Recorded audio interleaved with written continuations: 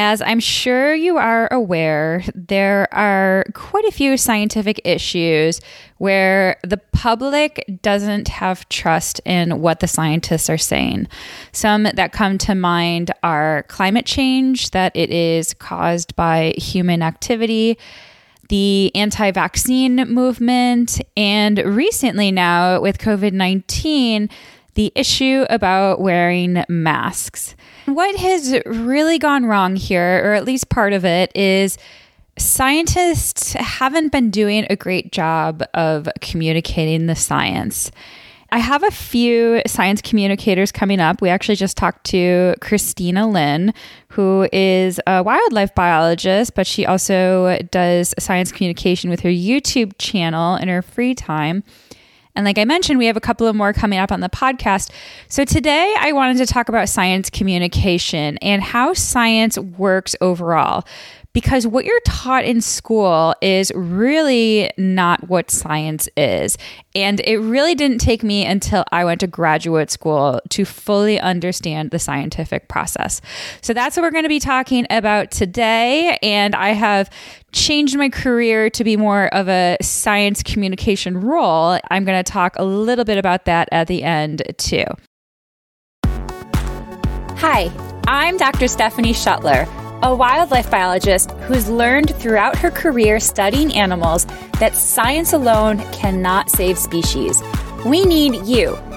In the Fancy Scientist podcast, you'll learn about fun animals, conservation tips, and science advice, all while breaking stereotypes about what a scientist looks like.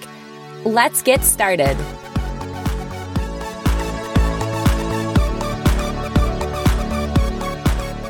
First, let's start talking about what science is.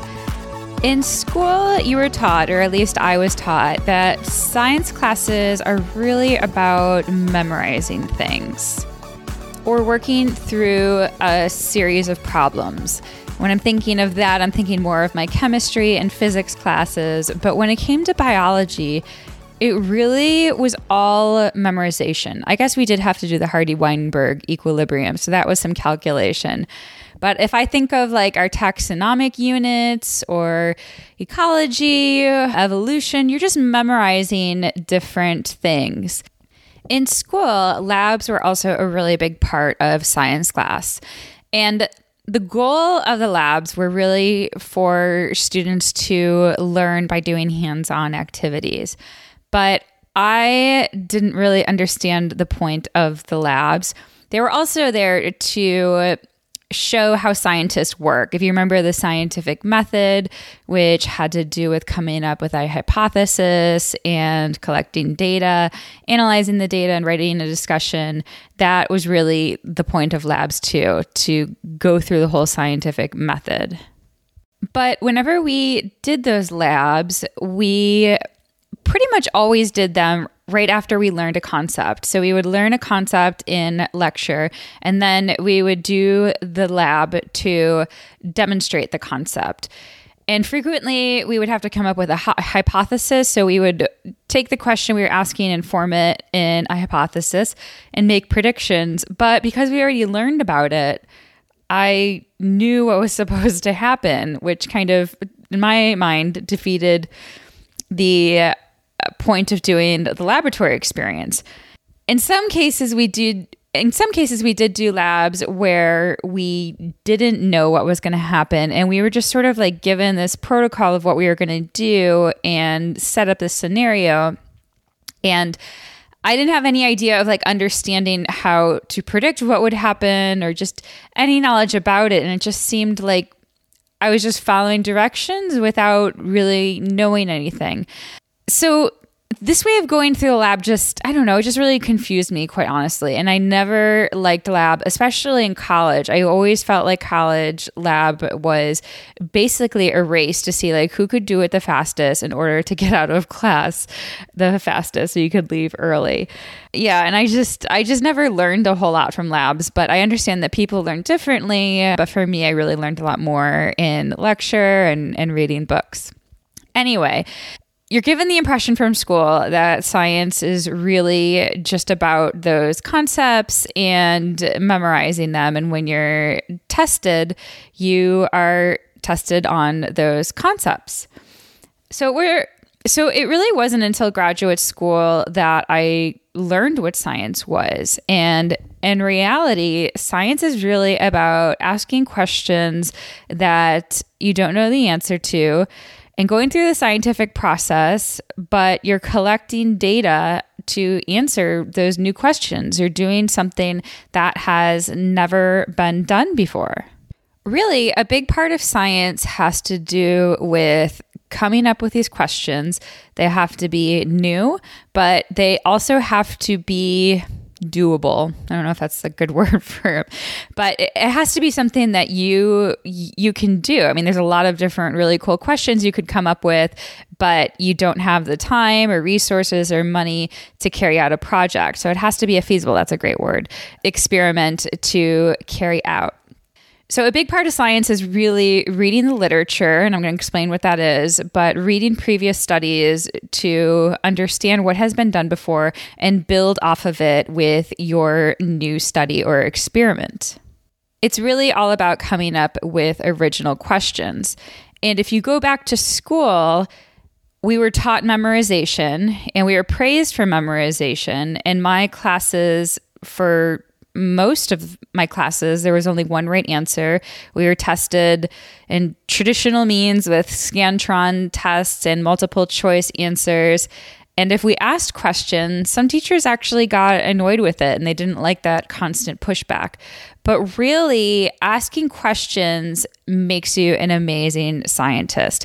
And we all start off asking questions. If you think about children, they are constantly asking questions about anything that's around them, but especially around the natural world when they get outside. And then slowly, as we go through the school system, we kind of get the impression that so many things have been solved and that we know the answers to so many different things.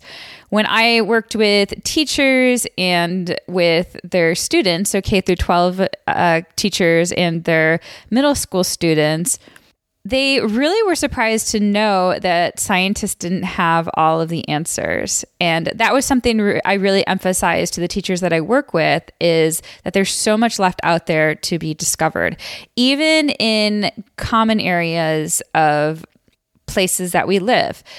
For example, at North Carolina State University, one of the professors that was my advisor on the postdoc that I worked on, he had research studying ants within the medians of New York City. So it doesn't get any more urban than that. And in terms of like what you see every day. So there's still these discoveries out there. People think that you have to go deep down to the rainforest, to these remote jungles to make all of these discoveries, but that's not true. There's actually a lot of things that are not that well studied that we live pretty close to. When I went to graduate school and I had to come up with original research questions for my PhD, I really struggled with it because it was extremely hard for me to get back to that curious side. I just kind of accepted so many things were solved in our world, that so many people knew the answers to so many different things. And I just assumed, especially with these common species and in areas where people lived, that so many of these things would be studied. But that is not true. Therefore, to be a good scientist, you really have to be good asking questions. There is more that goes into it too, because of the way science functions now. You have to think of questions that can get funding as well, because you're going to need to have resources to be able to carry out the experiments or studies. In the United States, there are many different funding sources as well as internationally, but the main ones for science are the National Science Foundation and the National Institute of Health. And the health one is pretty obvious. They care about medical research and studies related to human health or overall health, how we're all kind of interconnected with one another. But the National Science Foundation, all of the studies have to be framed in a theoretical context. So when I did my research on forest elephants for my PhD, I couldn't say I just wanted to study forest elephants and get funding to study forest elephants because there's not a lot known by them. I had to frame my research in comparing the social structures of African forest elephants with African savanna elephants and make predictions about what we know about social structure and habitats and the influencing factors on how these two species would differ. So I'd had to put it in a more theoretical context. Unfortunately, science is really driven then by what those organizations want to fund. And they also have different divisions with them, different types of projects that they care about. But I'm getting way off track. Okay, you have your questions and you have your funding. The next steps then are to come up with methods and collect the data. If you are in a graduate program, you are going to have your advisors and committee help you with all of that. Now, they are not going to do the work for you at all. You are going to actually have to come up with all of it yourself, but they will push back in terms of questions and tell you when you are on the wrong track. So you go throughout, it can take years. In some fields, it probably takes less than that. But in our field, in ecology and wildlife biology, usually it's dependent on seasons and things always go wrong. Animals are unpredictable. Anyway, so it can take years and years to collect enough data to conduct a good study. Then you analyze the results and look at what you got, come up with conclusions, write discussions. You actually write a whole manuscript on it, which includes the different sections that we included in our school laboratory reports.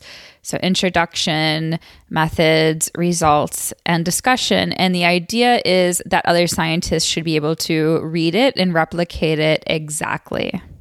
Now, I think here is where the public doesn't understand how thorough the process is. You can't just do a study like that. If I were to do a study all by myself, although you usually don't, you almost always work with other collaborators and present it to the world somehow, it wouldn't carry much weight. And that does happen. For example, people in nonprofits, they don't have the time or incentive to actually more time. There is an incentive, but it's mostly time that they don't have to publish these papers, which I'm going to explain next. They will then perhaps release it in a report, and it does become useful for understanding perhaps a species or an ecosystem. For example, for my forest elephant research, I did include some reports. But you really want it to be a full-blown study. You really want to submit it to a scientific publication and have it reviewed by your peers. The next step in this process, once you have your manuscript written, is you're going to submit it to a peer-reviewed journal. These are publications of original studies. And the way it works is you write a cover letter, you choose a journal that is appropriate for your research. The best journals for science are called Science. That's the one. And the other one is called Nature. Those ones are the hardest to get into. Not all journals are created equally. Usually the more general title a journal name is, so Science, Nature, those are harder to get into. Whereas if you have a really specific journal name, such as something like the African Journal of Ecology, that is going to be less competitive than those more broad journals. So you're going to choose a journal that is going to be appropriate. And you might be thinking, why don't you just always submit your study to Nature or Science? Well, it's really competitive. You have to meet a certain criteria, and most likely your paper won't make it at all. So there's no point in submitting it. It has to be really novel or use a huge data set. Those are some of the types of studies that get into these journals. So you align your study according to what the journal wants in terms of format, and then you submit it. Then the editor receives your study and they look at it and they decide if they want to outright reject it, that it's not good or appropriate for the journal, or they send it out for peer review. What they do is they choose, it's usually 2 to 4. I pretty much always have 3. I think a couple of times I've had 2. A different scientists in your field. And these scientists agree to take on the paper for review. They read the manuscript in depth and they give their perspective on how they feel about the paper in terms of its contributions to science, like how important the study is, how relevant it is, and then also how well done the study is. Does it adhere to methods consistent with others in those field? Are the data analysis methods appropriate? And these authors and these reviewers will actually send you back sometimes over 100 comments. Along with these comments, they also have to click in their review whether they reject the manuscript. This can still happen at this stage. You can get a rejection, or whether they are willing to reconsider the manuscript with minor or major revisions. And it's almost always major revisions. So then you get a list of all the different critiques, and it's anonymous unless the peer reviewer decides to include their name, which rarely happens. I think it's only happened to me maybe 2 or 3 times.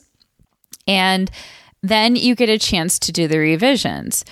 For each of the comments, you have to respond to every single one of them individually. You write a new cover letter with every single comment separately and then your response. Now, you don't have to agree to make the changes that they suggest, although usually it is the case. And whenever I'm doing a revision, I would say I accept probably around 90 to 95% of the comments, but you can also challenge them. If you are certain that what you're doing is appropriate, meaning that there are other studies out there doing the same thing, that it's been validated, you can challenge their comment. And that's happened to me definitely. For my paper on deer vigilance, I had to do some pretty major challenges to one of my peer reviewers.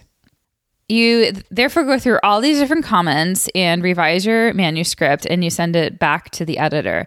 The editor then sends it back to the same peer reviewers, and they go through all of your comments.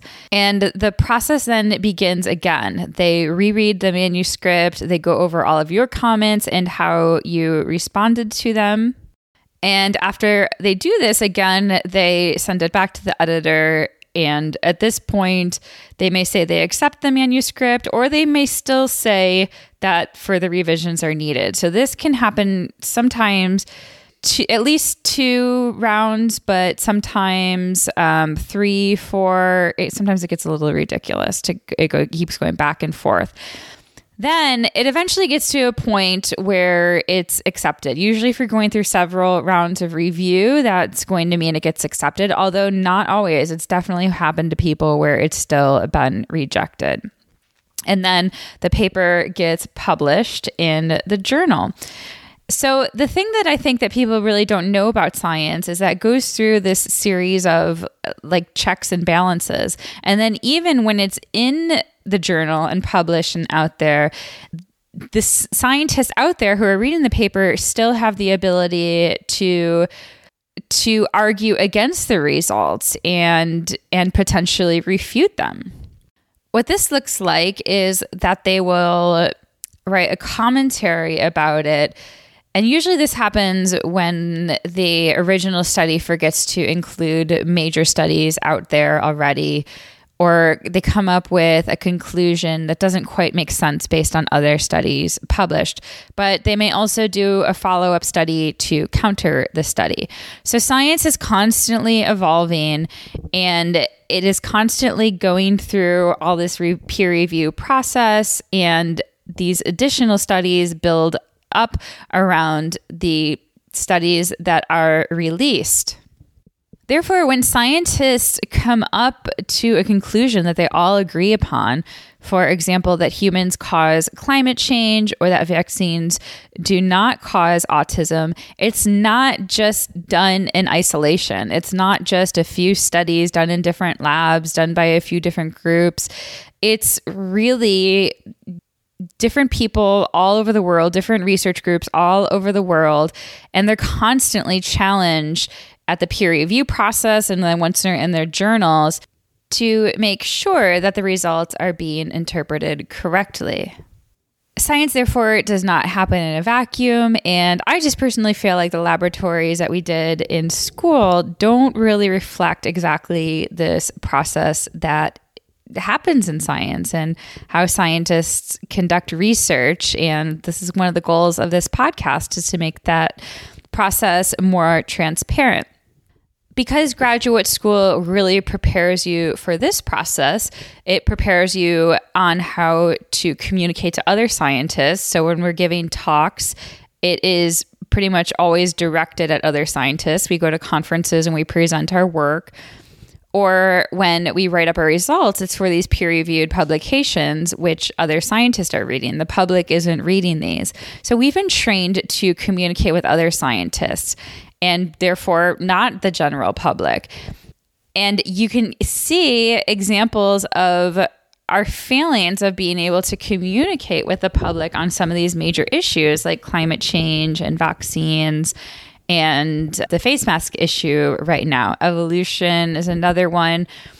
So scientists are now starting to really realize, I like that, the value of science communication. And many scientists are doing science communication on their own as a hobby. And even though we really should be incorporating science communication every day in our work, not a lot of institutions really reward that. So science communication has become really fun for some scientists and something they really enjoy. I joined Twitter, I think in 2010, and I really joined it at first for a networking tool and to promote my research. And it's really helped me in my career. Even if you're not interested in science communication and you're becoming a scientist or are a scientist, I highly recommend that you join Twitter because it really helps out your career in terms of networking with other scientists, especially at conferences. But I also realized it was a really great tool to communicate with the public, and I had so much fun doing it.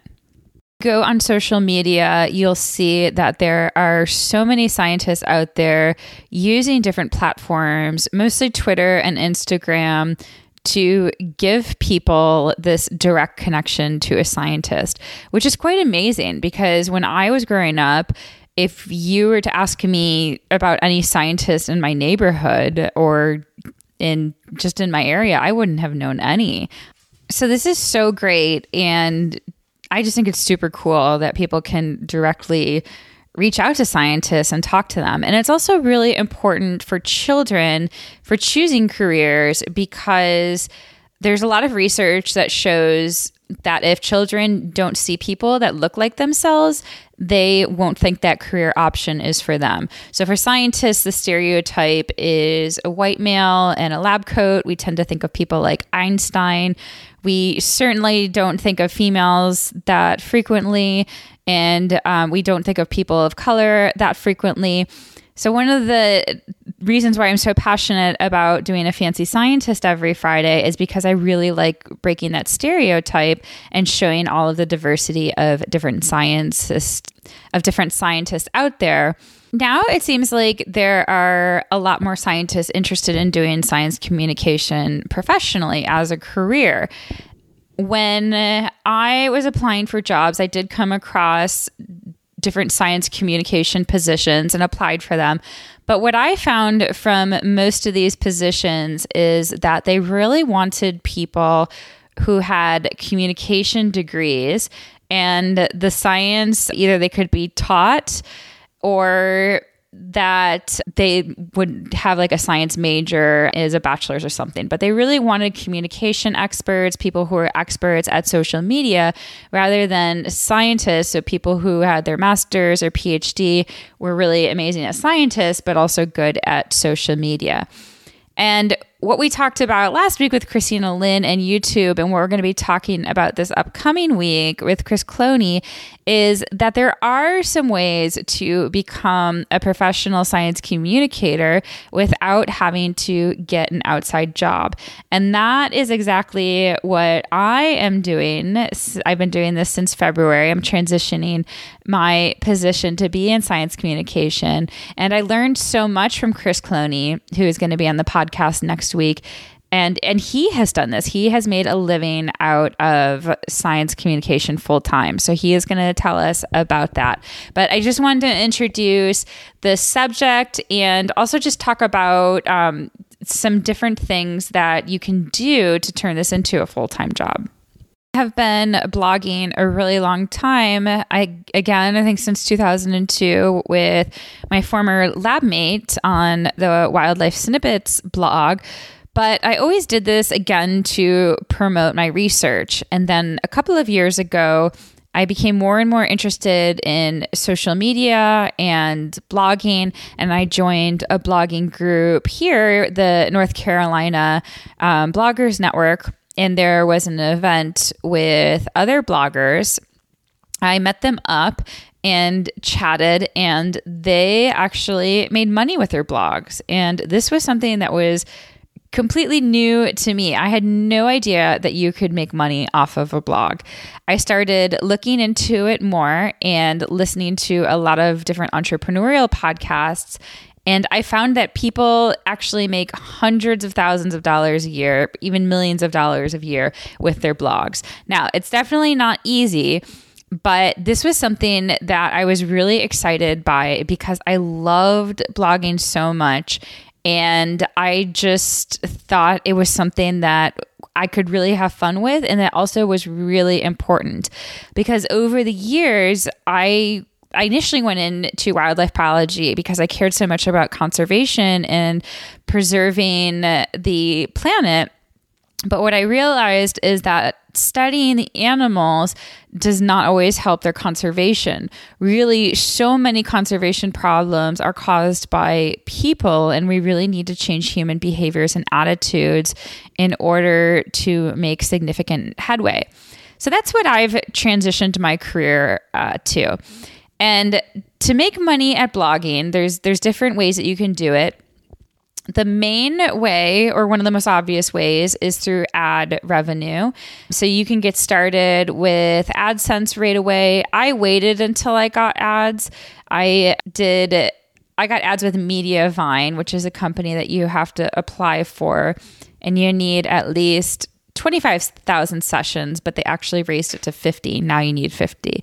But I did it at 25,000 sessions. And now, when people visit my blog, I make money just having them read the articles, just having the ads there. I am really happy I made that goal because now I'm making passive income, which is awesome. But I have to say, I don't love the look of ads on my blog. So I am exploring other ways to make money through my blog.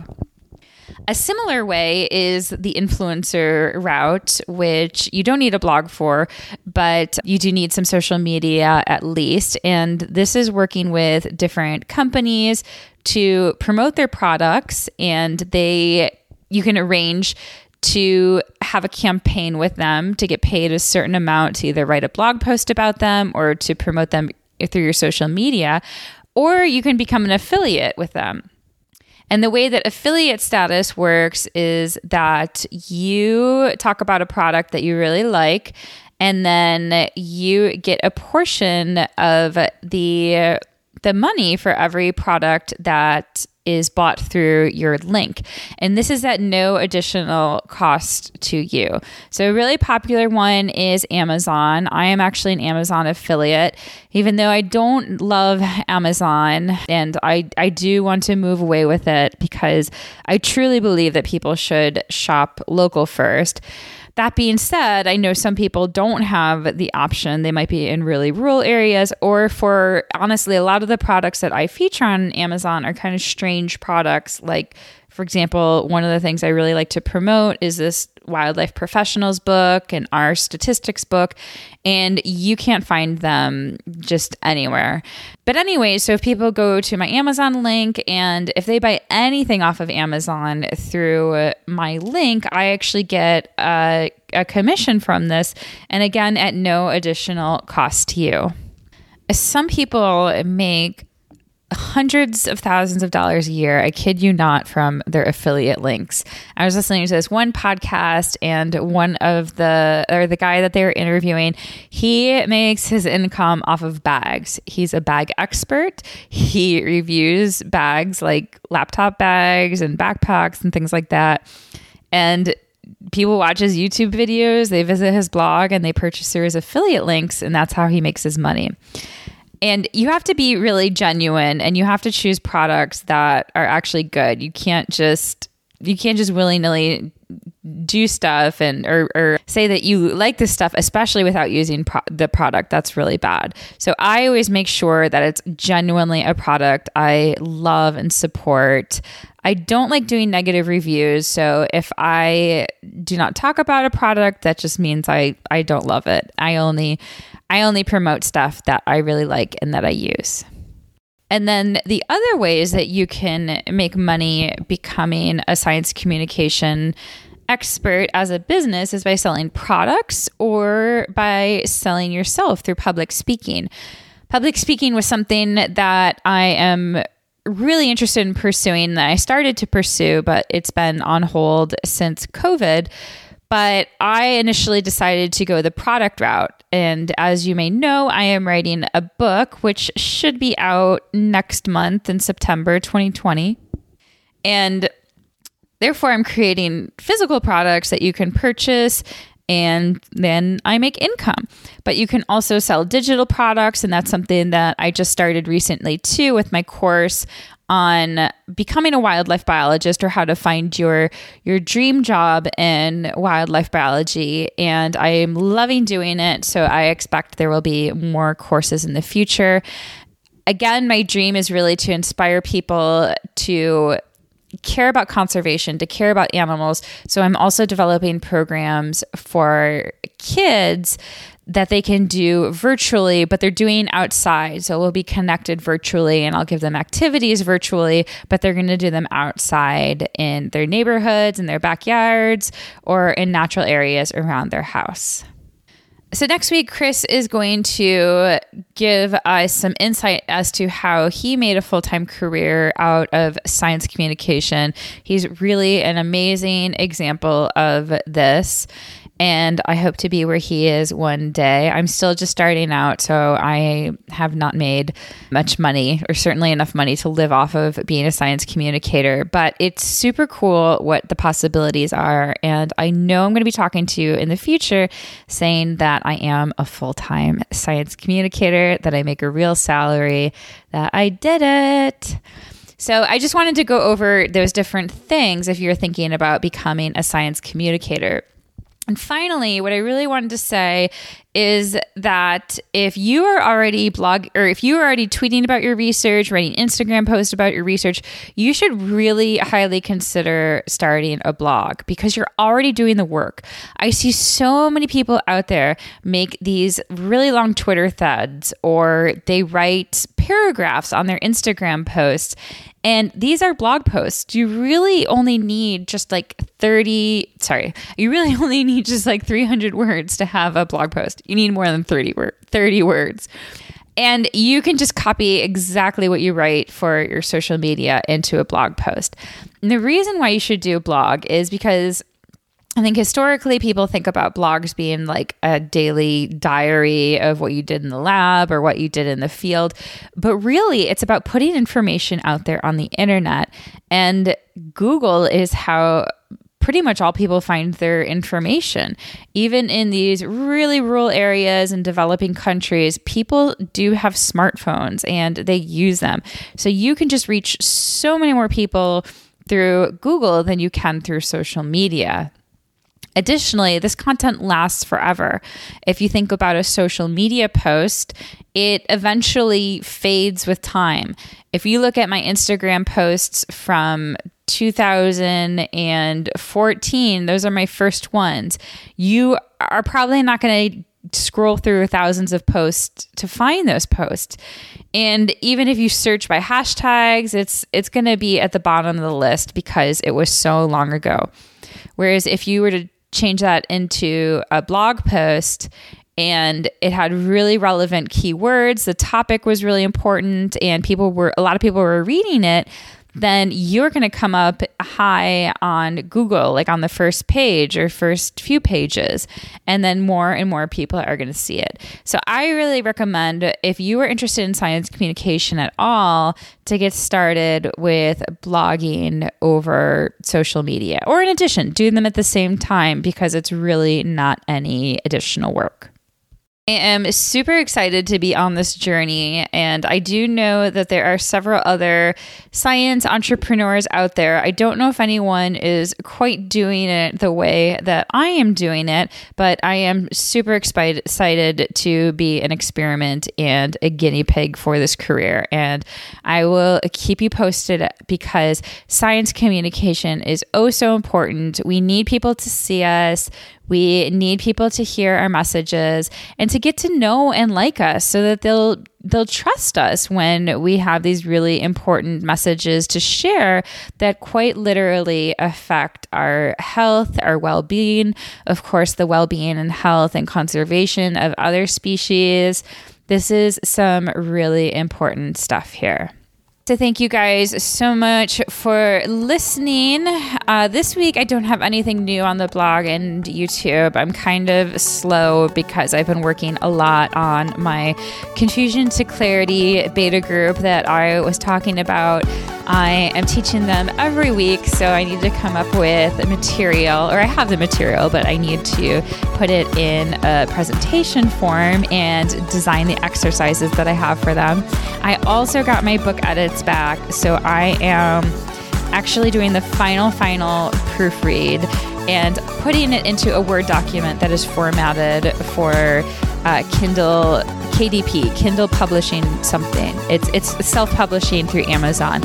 And I just want to say it is the coolest thing to be able to see my words in book format. It is just so exciting, and I know you guys are going to love this book. I am providing so much good stuff. Thank you guys so much for listening. And if you could please subscribe to my podcast so you don't miss an episode. And I would love you so much if you could rate it. That really helps other people find it.